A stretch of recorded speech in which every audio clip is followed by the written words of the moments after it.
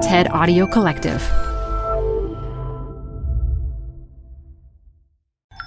This TED Talk features Police Captain Ivonne Roman, recorded live at TED 2019. Support for TED Talks Daily comes from Odoo. If you feel like you're wasting time and money with your current business software or just want to know what you could be missing, then you need to join the millions of other users who switched to Odoo. Odoo is the affordable all-in-one management software with a library of fully integrated business applications that help you get more done in less time for a fraction of the price. To learn more, visit odoo.com/TED Talks. That's odoo.com/TED Talks. Odoo, modern management made simple. This show is brought to you by Schwab. You're here to keep a pulse on environmental trends. Well, now you can invest in what's trending in electric vehicles, renewable energy, water sustainability, and more with Schwab Investing Themes. It's an easy way to invest in ideas you believe in. Schwab's research uncovers emerging trends, then their technology curates relevant stocks into themes. Choose from over 40 themes. Buy all the stocks in a theme as is or customized to better fit your investing goals. All in a few clicks. Schwab Investing Themes is not intended to be investment advice or a recommendation of any stock or investment strategy. Learn more at schwab.com/thematic investing.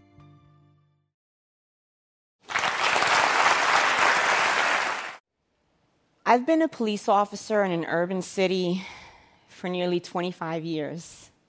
That's crazy, right? And in that time, I've served in every rank from police officer to police chief. A few years ago, I noticed something alarming. Starting in 2014, I started monitoring recruits as they cycled through police academies in the state of New Jersey.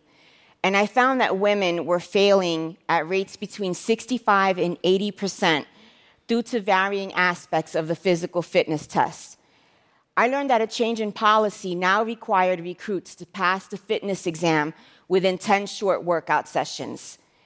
This had the greatest impact on women. The change meant that recruits had about 3 weeks out of a 5-month-long academy to pass the fitness exam. This just didn't make sense, though. Police agencies and police recruits had made huge investments to get those recruits into the academy. Police recruits had passed lengthy background checks. They had passed medical and psychological exams. They had quit their jobs. And many had spent more than $2,000 in fees and equipment just to get kicked out within the first 3 weeks. The dire situation in New Jersey led me to examine the status of women in policing across the United States. I found that women make up less than 13% of police officers, a number that hasn't changed much in the past 20 years. And they make up just 3% of police chiefs as of 2013, the last time the data was collected. We know that we can improve those rates. Other countries like Canada, Australia, and the UK have nearly twice the amount of police women. And New Zealand is steadily marching towards their goal of recruit gender parity by 2021. Other countries are actively working to increase the number of women in policing because they know of a vast body of research evidence spanning more than 50 years detailing the advantages to women in policing. From that research, we know that police women are less likely to use force or to be accused of excessive force. We know that police women are less likely to be named in a lawsuit or a citizen complaint. We know that the mere presence of a policewoman reduces the use of force among other officers.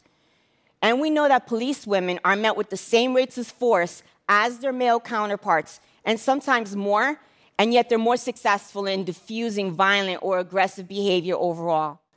So there are vast advantages to women in policing, and we're losing them to arbitrary fitness standards.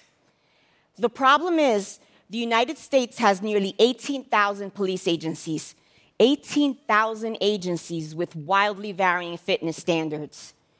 We know that a majority of academies rely on a masculine ideal of policing that works to decrease the number of women in policing. These types of academies overemphasize physical strength with much less attention spent to subjects like community policing, problem solving, and interpersonal communication skills. This results in training that does not mirror the realities of policing. Physical agility is but a small component of police work. Much of an officer's day is spent mediating interpersonal conflicts. That's the reality of policing. We can reduce the disparity in policing by changing exams that produce disparate outcomes. The federal courts have stated that men and women simply are not physiologically the same for the purposes of physical fitness programs. And that's based on science. Respected institutions that law enforcement deeply respects, like the FBI, the U.S. Marshal Service, the DEA, and even the U.S. military, they rigorously test fitness programs to ensure they measure fitness without gender disparate outcomes. Why is that? Because recruiting is expensive. They want to recruit and retain qualified candidates. You know what else the research finds? Well-trained women are as capable as their male counterparts in overall fitness, but more importantly, in how they police. The law enforcement community is admittedly experiencing a recruitment crisis. Yet, if they truly want to increase the number of applicants, they can. We can easily recruit more women and reap all those research benefits by training well-qualified candidates to pass validated, work-related, physiologically based fitness exams, as required by Title VII of the Civil Rights Act. We can increase the number of women. We can reduce that gender disparity by simply changing exams that produce disparate outcomes. We have the tools. We have the research. We have the science. We have the law. This, my friends, should be a very easy fix. Thank you.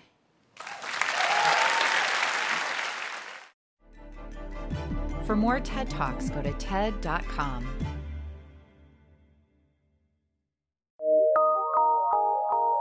PRX.